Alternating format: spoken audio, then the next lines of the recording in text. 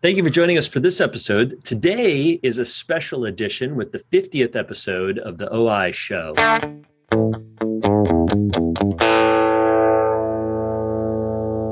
We're here on our 50th episode, and I can't believe it's gone by this fast, Dave. We've had the opportunity to talk to some unbelievable people. Dave, highlight for me one of the kind of high points for you in our OI series. Yeah, well, it's been really interesting to look at all the metrics of who's listening to what episodes and what episodes are really kicking it. And I would say as a whole, when we talk about contact lenses and particularly scleral contact lenses, there's a lot of people clicking into that, and practice management tends to be a topic that people are really, really enjoying as well.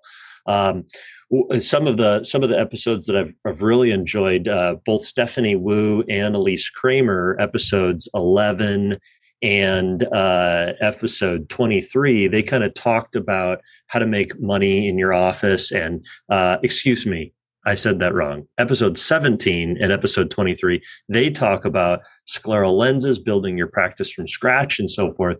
And those have been really, really good episodes, and they were really enjoyable to do. How about you, buddy? What was some of your favorites? So it's interesting. So when you talk about scleral lenses, I interviewed Dottie Fidel from Italy, and she's really become kind of a leader in the field. And she really gave her perspective from overseas and how it was similar and yet different in terms of scleral lenses. So yeah, like you said, Dave, that is a hot topic, and specialty lenses continues to be a hot topic. What else, Dave, did you kind of get into these last 50 episodes? Yeah, well, practice management was kind of interesting. One of the first that we recorded, we actually published it as number 11. I was alluding to this, was with Justin Bazan. And if you've ever met Justin, you know that he's somebody who thinks outside the box. And Justin actually was our third guest on how to have a good patient experience and increase referrals. Justin doesn't have a telephone in his office. He serves beer. And so he kind of talked about that in episode number 3. But then in episode 11, he talked about how to leave your office for a year and still make money. The concept of being a business owner, not just somebody that's operating as the doctor. But that was a really, really interesting episode on practice management. That was a lot of fun. I listened to that one, David. That was certainly something that until you listen to it, you really don't get an appreciation for how that can happen. Talking about practice management, episode 6 was an interesting one, Dave, because we started getting into patient care here, and Dr. Jeff Wallin talked about myopia management in episode 6. That one was interesting because he's on the cutting edge of everything that's coming down the pipe with what I'm really referring to as right now, managing myopia progression. How do we do that? How's that different than it was a decade ago, 5 years ago? And really, what's that going to look like in the next 1, 3, 5 years? And Dr. Wallin gave us a really, really unique look at that in episode 6. Yeah, he did a really good job of giving an overview of myopia management, so much so that when we launched the Myopia podcast, which is a second podcast that the Optometric Insights Media is doing, we had him on talking about atropine. And if you haven't got into myopia management, he does a great recap overview in episode 6 with Mila, and a really, really cool one. What else, buddy? What else are some of the episodes that you come to mind? I love what you just said about the practicality, but episode 26, Selena McGee told us about cosmetics in optometry. This is a kind of a whole new aspect or area of our field. She really is doing everything around the eyes in terms of cosmetics, from pharmaceuticals to also procedures. So I was so jealous that you interviewed her and that I didn't get a chance. She is just a rock star.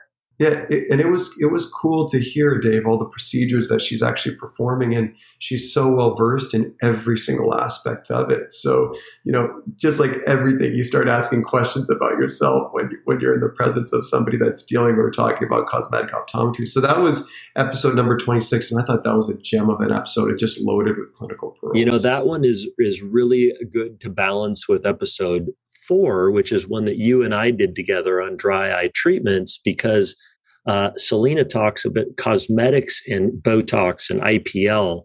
And she's one of the real unique practitioners in the country that I think gets the IPL combined with thermal pulsation procedures. and really does a great job with that. So I agree. We kind of have talked about this practice management side of things. Jackie Garlick, she spoke about the future of eye care education and in social media. And it was really interesting to see. If you haven't checked out her Instagram, Jackie Garlick, you would love learning more about what she's doing. And she kind of shared with us. And she became a practice owner during COVID and spoke with that. Another one that became a practice owner during COVID was Katie Morrison. And she was at episode 45, developing a cash pay model. That is one of our most listened to podcasts of all the podcasts that we had. And I think this cash pay model is something we're going to have to explore even more on the podcast. And so many people were interested in her story. She opened cold during COVID and she was profitable in the year of 2020. And that's just blows my mind. Yeah, Dave, so with all of this, I mean, obviously our podcasts are sources of information, but there's other sources and places for information. One of those places was episode number 40, where we had Dr. Geller on. He was talking about eyes on eye care. So, even when we're talking about all of these different clinical things, even all these practice management things, he's really one that's kind of figured out a way to really sustainably place continuing education online in a very succinct way and to make it really engaging. And we went into deep details on this in episode 40. And it was just kind of cool. He's a practitioner, so he knows what practitioners really want from that educational experience. And he describes his thought process on that. So it was really cool, and really something that I wanted to kind of include in this special number 50 episode for us in the OI podcast. Yeah, I want to bring one more. I got one more, Mila, and that was I interviewed Afe van der Werp twice for the OI show. Afe is in the Netherlands, and he was one of the first 2 optometrists in the Netherlands, and he spoke to us a little bit about his history. But I really liked episode 21 with him, where he talked about a revolutionary way of fitting soft contact lenses to be successful. And if you haven't listened to that episode, it will blow your mind about how we, quote unquote, fit soft contact lenses. Most of us are just guessing and putting lenses on, where Afe and the team at Pacific came up with a way that we can become far more successful with our soft contact lens fitting. And I loved that episode. It was really, really groundbreaking. Well, this is cool, Dave. This was awesome. I'm really glad with what we did with this first 50 episodes. And I'm really looking forward to continuing this and just talking to the giants, to the leaders in the eye care profession, and really kind of sharing and disseminating that information with our colleagues as well, too, through the OI show. Yeah, if you haven't connected with us, either through social or through email, to let us know what you're thinking about the OI show, we would love for you to let us know topics and people and things that you're interested in learning more about and hearing. In episode number 1, we kind of spoke about the purpose of this, and that was that we just kind of realized during COVID that we missed talking to our colleagues, and all of these people we talked to during conferences and meetings, and we just learned so much from them. And I said to Mila, wouldn't it be great if we could share those conversations with people? And that's the evolution of the OI show. And I mean, dude, I have so many more conversations that I want to have than we already have had. We've interviewed people for future episodes already. We've talked to people in Israel about innovations in technology. I spoke to somebody in South Africa even this morning. I spoke to an innovator about some dry eye tools just today. I am so excited to share these episodes with you for the future. We've got a lot of really, really cool things. What are you excited about, buddy?